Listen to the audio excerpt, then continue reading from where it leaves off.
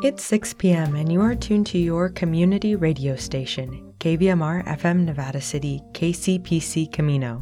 Today is Friday, August 4th. I'm Kelly Reese and this is your KVMR Evening News.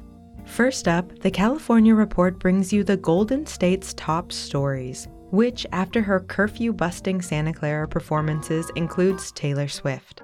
Believe it or not, it's been 2 years to the day since the river fire swept through Nevada and Placer counties, leaving ash piles where homes once stood and forcing evacuations for those in the Colfax, Chicago Park, and Peardale areas.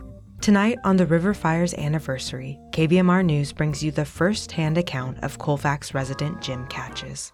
Then, KVMR's Felton Pruitt speaks with the headliner at Saturday's Jerry Bash. This is the California Report. I'm Saul Gonzalez in Los Angeles. Here are some of the top stories in the Golden State. A federal judge has ordered the city and county of Sacramento to halt sweeps of homeless encampments for at least 2 weeks because of high temperatures in the region. Homeless advocates say such sweeps during heat waves are cruel and dangerous, preventing people from finding shade under freeway overpasses or places with trees and canopies. A judge issued a similar order last year during a period of high heat. Further north in Humboldt County, the Eureka City Council is seeking public input on a plan to update the city's waterfront area. The current plan would create more than 1,000 jobs and 1,000 housing units. It also includes mitigation for sea level rise, which Eureka Council member Scott Bauer applauded. It's important that anything we do when we're talking about the waterfront needs to recognize the future is going to be a little different and we should plan accordingly. The nonprofit Humboldt Baykeeper says Humboldt Bay is experiencing the fastest rate of relative sea level rise on the West Coast. New numbers out from the California Energy Commission show that 1 out of every 4 vehicles sold in the state in the last quarter were zero-emission cars or trucks, most of them electric. Lauren Sanchez, a climate advisor to Governor Newsom, says state policies like EV rebates and the promotion of more chargers are fueling much of that growth. No other state in the nation is doing as much as we are to accelerate our clean energy future. And that starts with unprecedented investments to make these cars more affordable for Californian families and deploying chargers across our neighborhoods. The state wants all new cars sold in California to be zero emission by the year 2035 as a way to fight climate change. After leading the university for 16 years, UCLA Chancellor Gene Block has announced he'll be stepping down next year. During his tenure, Block has increased enrollment, student diversity, and donations to the university. UCLA also expanded its physical presence in the LA area, buying properties for satellite campuses. Here is Block in a video announcing his decision to step down. This decision was by no means an easy one, but I have the greatest confidence in UCLA's future, and I feel that the time is right for me, for my family, and for our campus. Now, Block has also grappled with crises, like a sex abuse scandal involving a campus gynecologist. That resulted in a $700 million settlement with victims. When he departs his chancellorship, Block will become a UCLA faculty researcher, studying sleep and circadian rhythms.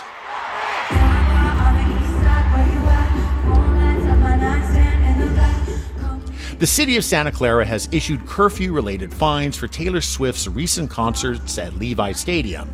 Accompanied by a fireworks show, Swift performed past the city's 11 p.m. curfew over 2 nights. PyroWorks, a Nashville-based fireworks company, will face penalties of up to $1,000 per evening that the curfew is violated.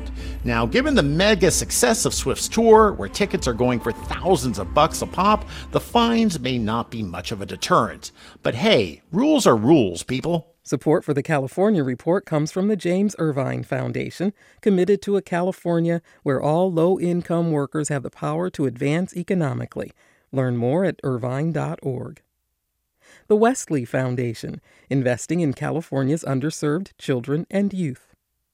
And Eric and Wendy Schmidt through the Schmidt Family Foundation, working together to create a just world where all people have access to renewable energy, clean air and water, and healthy food, on the web at theschmidt.org.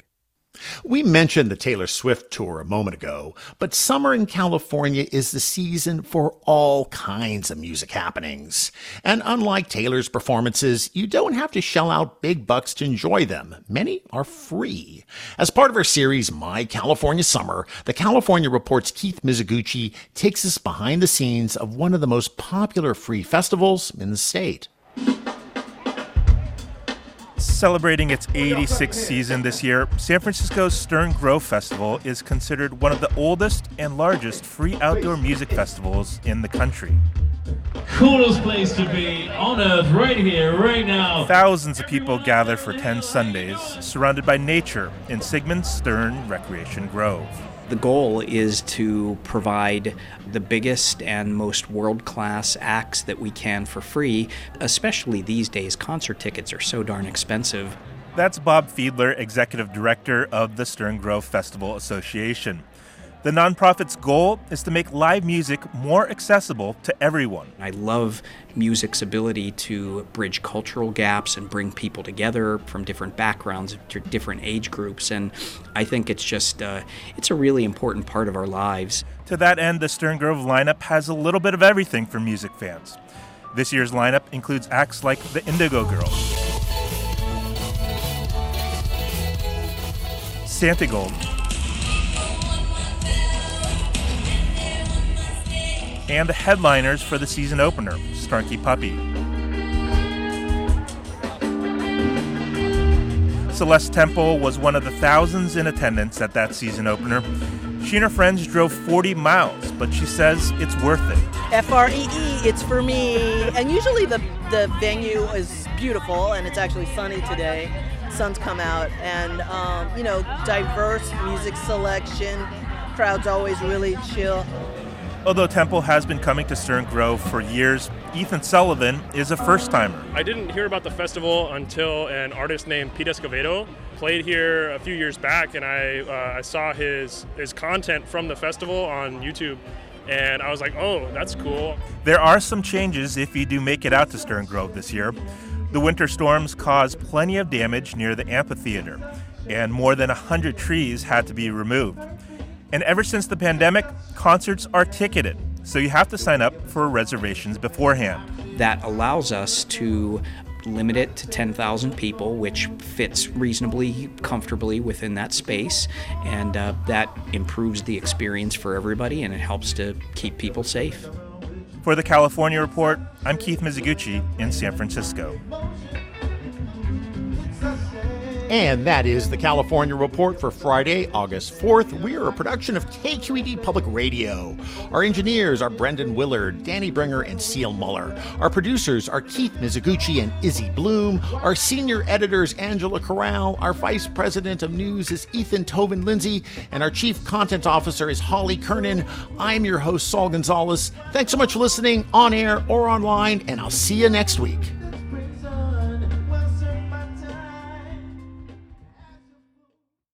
Let's take a look at today's local news. This morning, wildlife biologists for the California Department of Fish and Wildlife safely immobilized a large female bear responsible for at least 21 DNA-confirmed home break-ins and extensive property damage in the South Lake Tahoe area since 2022. Her 3 cubs were also captured in the effort. Pending a successful veterinary check, the California Department of Fish and Wildlife has secured permission from Colorado to transport the female black bear to the state's wild animal sanctuary near Springfield, Colorado. The large black bear is one of multiple bears who famously held the moniker Hank the Tank. Relocation is not typically an option for so-called conflict animals, over concern that relocating an animal will relocate the conflict behavior to a different community. However, given the widespread interest in this bear and the significant risk of a serious incident involving the bear, the unusual decision was made. DNA from the bear was collected in March after she was discovered denning under a South Lake Tahoe residence. Staff from the California Department of Fish and Wildlife were then able to match the DNA to the 21 home invasions in the area between February 2022 and May 2023. The bear's 3 young cubs, which have accompanied her on recent home break-ins, will potentially be relocated to Sonoma County Wildlife Rescue in Petaluma. Two major thoroughfares in our listening area, State Route 49 and State Route 174, will see a bit of a facelift beginning next week.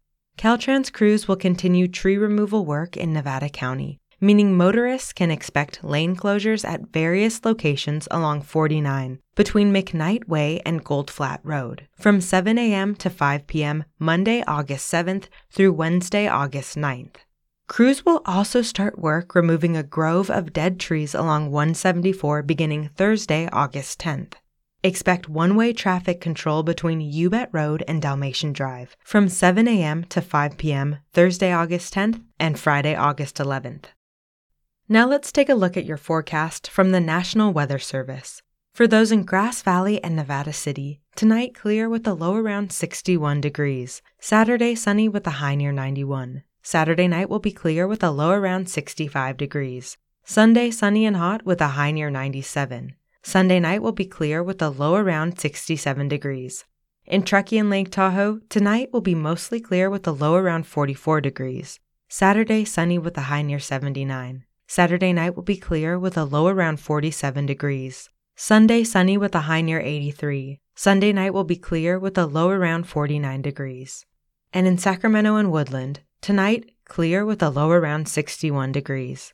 Saturday sunny and hot with a high near 99. Saturday night will be clear with a low around 67 degrees. Sunday sunny and hot with a high near 105. Sunday night will be clear with a low around 68 degrees.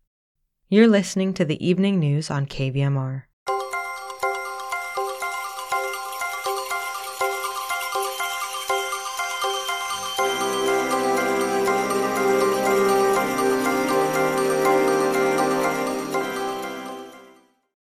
Today marks the second anniversary of the river fire. According to CAL FIRE, the first flames started the morning of August 4th, 2021, at the Bear River Campground in Colfax.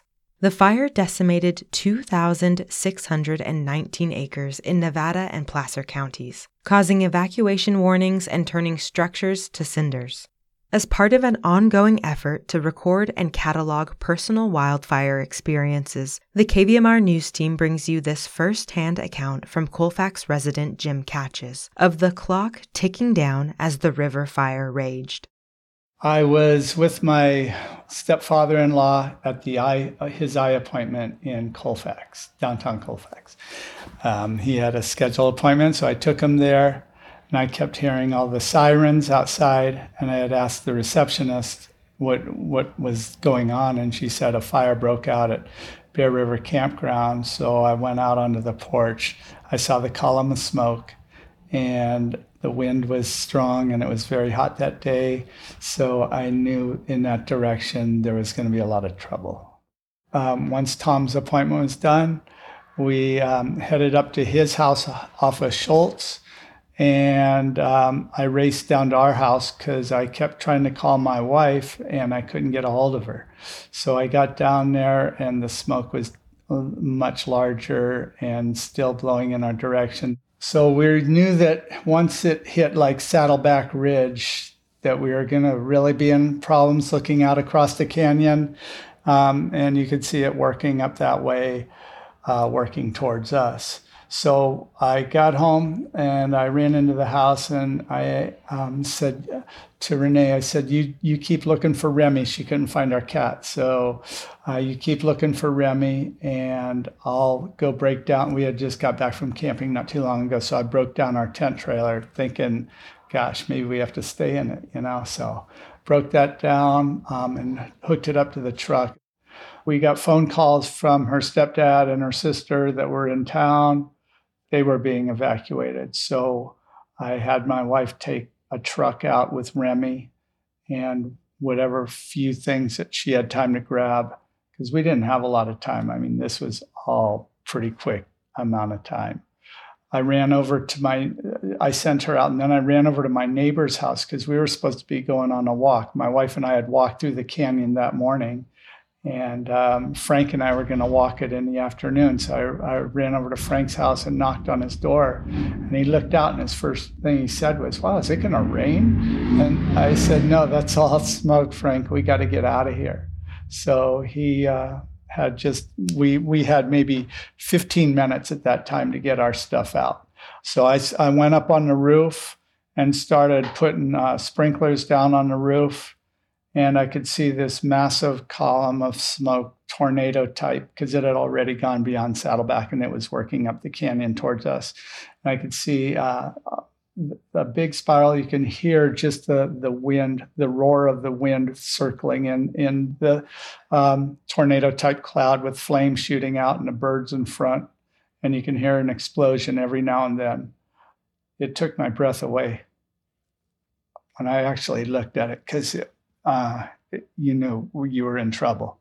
So I kept positioning sprinklers around, jumped off the roof, went down, pulled the generator away from the house as far as it could, pulled the barbecue away, and then ran into the house, and the power had been cut. And I started just grabbing stuff out of drawers and throwing it in a bag to take out of there. And later found out that most of the stuff I took out, like my glasses boxes and stuff like that, they were all empty. So it was just, you froze. We had a closet next to the door with all the important papers, all our pictures, everything that you would normally take in an emergency to go. We went brain dead because we had such a little amount of time. We just went right by that. I had stuff in the garage stacked in totes in case something happened to pull out. Never got to that. So everything was pretty much left there. Our neighbor, Kyle, who's a fish and game, he came down the road, and with the sheriff came down the road, and they said, we got to go now. And we could see that the flames were starting to come up on Bearview down below. So I went down and I go, oh man, all of a sudden I thought I forgot my phone on the counter or something. And so I wanted to call my wife and stuff. And the sheriff goes, what are you doing? You can't stop now, So I said, okay. So I drove out, and then I heard my phone ring. It came over the Bluetooth, and I go, okay, at least that's there. Drove up to my stepdad's place, my wife's stepdad's place, and loaded him up. And I thought maybe the Sierra Vista Center would be open for like a recovery point, which it wasn't. So, but that's where we all, my sister-in-law, my wife, and her stepdad, and myself, and our cat, we drove in, and stayed down there. And then I just walked up to the ball field above and kept watching the smoke. Then walked down to the high school, and Roseville Fire Department was also on scene, and they asked me if I had a house back there. I said, yeah. So they asked the address. I gave them the address. They went and checked it out and said, we can't even get to your place. That there's too many downed wires and trees, and we've been told that nothing made it beyond that spot anyway.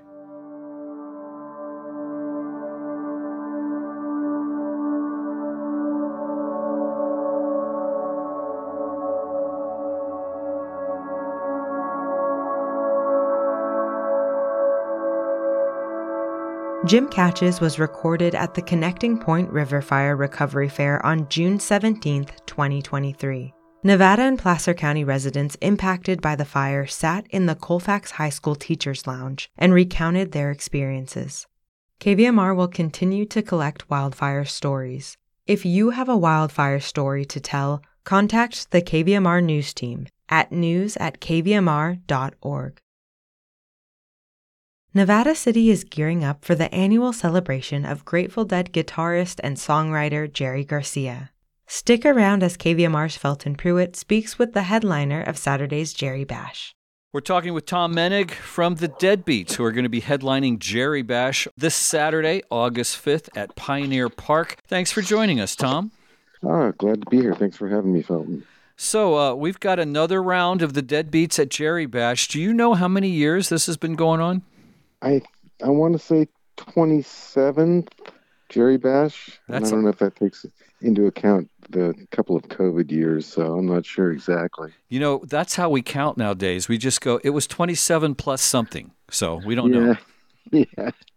It's a lot of years we've done Jerry Bash. Yeah, for sure. So the Deadbeats are going to be out at Pioneer Park. It's going to be a wonderful time. Now, you're an original member of the Deadbeats. Talk about how it all got together. How did the Deadbeats come together 28 years ago or whatever?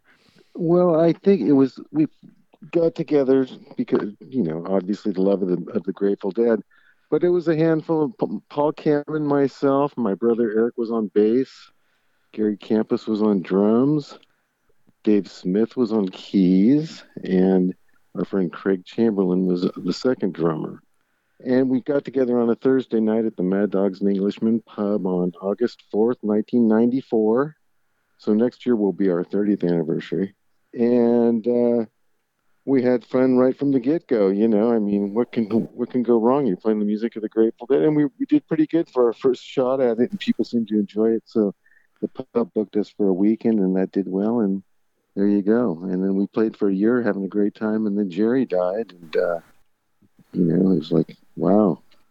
So we ended up, at first it wasn't, people didn't know if they wanted to hear the music right, and it was a little too much, but within the next year we were busy playing all over the place. And you had the prerequisite 2 drummers, so you were already set. Yeah, we did that right from the start. So yeah, our keyboard player Dave insisted on that. He was a big Deadhead, and he was a big fan of the 2-drummer era. Personally, I cut my teeth on the single drummer era in 1973, so that's kind of my thing, but it is fun playing with 2 drummers. It's kind of like it. Talk about how you became a fan of the Grateful Dead. How did that come about? Well, let's see. I think I was a sophomore in high school, or maybe I was a junior in high school, but my brother had gone away to college in San Diego, and he was living in the dorms, and his roommate happened to be from Marin County, from San Anselmo, and his dad was like a judge there, and he was a total character and a total Deadhead. So I rode the train down from Orange County, where I grew up, and spent the night there and fell asleep listening to Europe 72, and that was it. And then within the next couple of years, I think I saw my first show in 73, so that was probably the same year. Yeah, we have similar experiences. I kind of cut my teeth on Europe 72, and my first show was 74, so I caught up to you. Yeah, there you go. And, I was never a follow the Dead around kind of guy. I saw, a handful of shows in the 70s and maybe the early 80s, and I probably went 10 years without seeing the show. And then I saw like one show with Brent, I believe. And, and then I saw some shows in the 90s. A buddy of mine was friends with Lisa Midland, and she used to get us tickets, so that was kind of nice. So I saw quite a few shows in Oakland and Cal Expo, kind of those early 90s shows. And then the Deadbeats as a band went to see the Grateful Dead at Shoreline in 1994. I think it was the last California show before Jerry passed. So we got to do that, which was fun. A little field trip for the Deadbeats, Did they give you your own little space or something, or did you just go as fans? Did they know the Deadbeats were coming? We got comp tickets from the head of security at Shoreline. Gary Campus was like remodeling his house in Nevada City, like in Victorian or something, and just, happenstance. And so, yeah, he got us all comps, which was pretty cool. And they were good seats too, right down front. So, yeah, we were pretty happy about that. We're talking with Tom Menig from the Deadbeats. They're going to be headlining Jerry Bash, happening tomorrow night at Pioneer Park.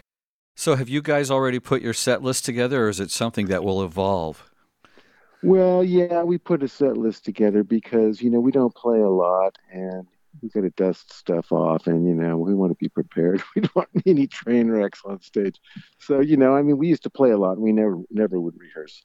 But it's just fun to get together with everybody and touch base and figure out what everybody wants to play and then run over it, Tom, I know you're going to put out a great set. What's your favorite song you're going to play tomorrow night? Oh, geez. That's a tough one. I don't know. I think we might pull out Bird's song. It's Jerry Bash, so we got to, make sure we get a good dose of Jerry. I always like that one. All right, very cool. That's Tom Menig. Have a great show tomorrow night. Thanks so much, Felton.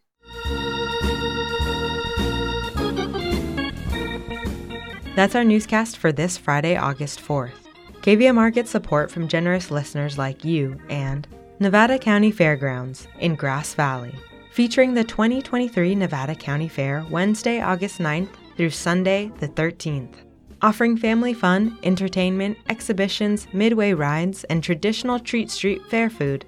More information at nevadacountyfair.com. Support for KVMR's Future of Radio projects comes from AJA Video Systems, empowering the next generation of local journalists and broadcasters. The KVMR Evening News is produced by KVMR News Director Claudio Mendonça. As always, thanks for tuning in. I'm Kelly Reese, signing off. Have a great weekend.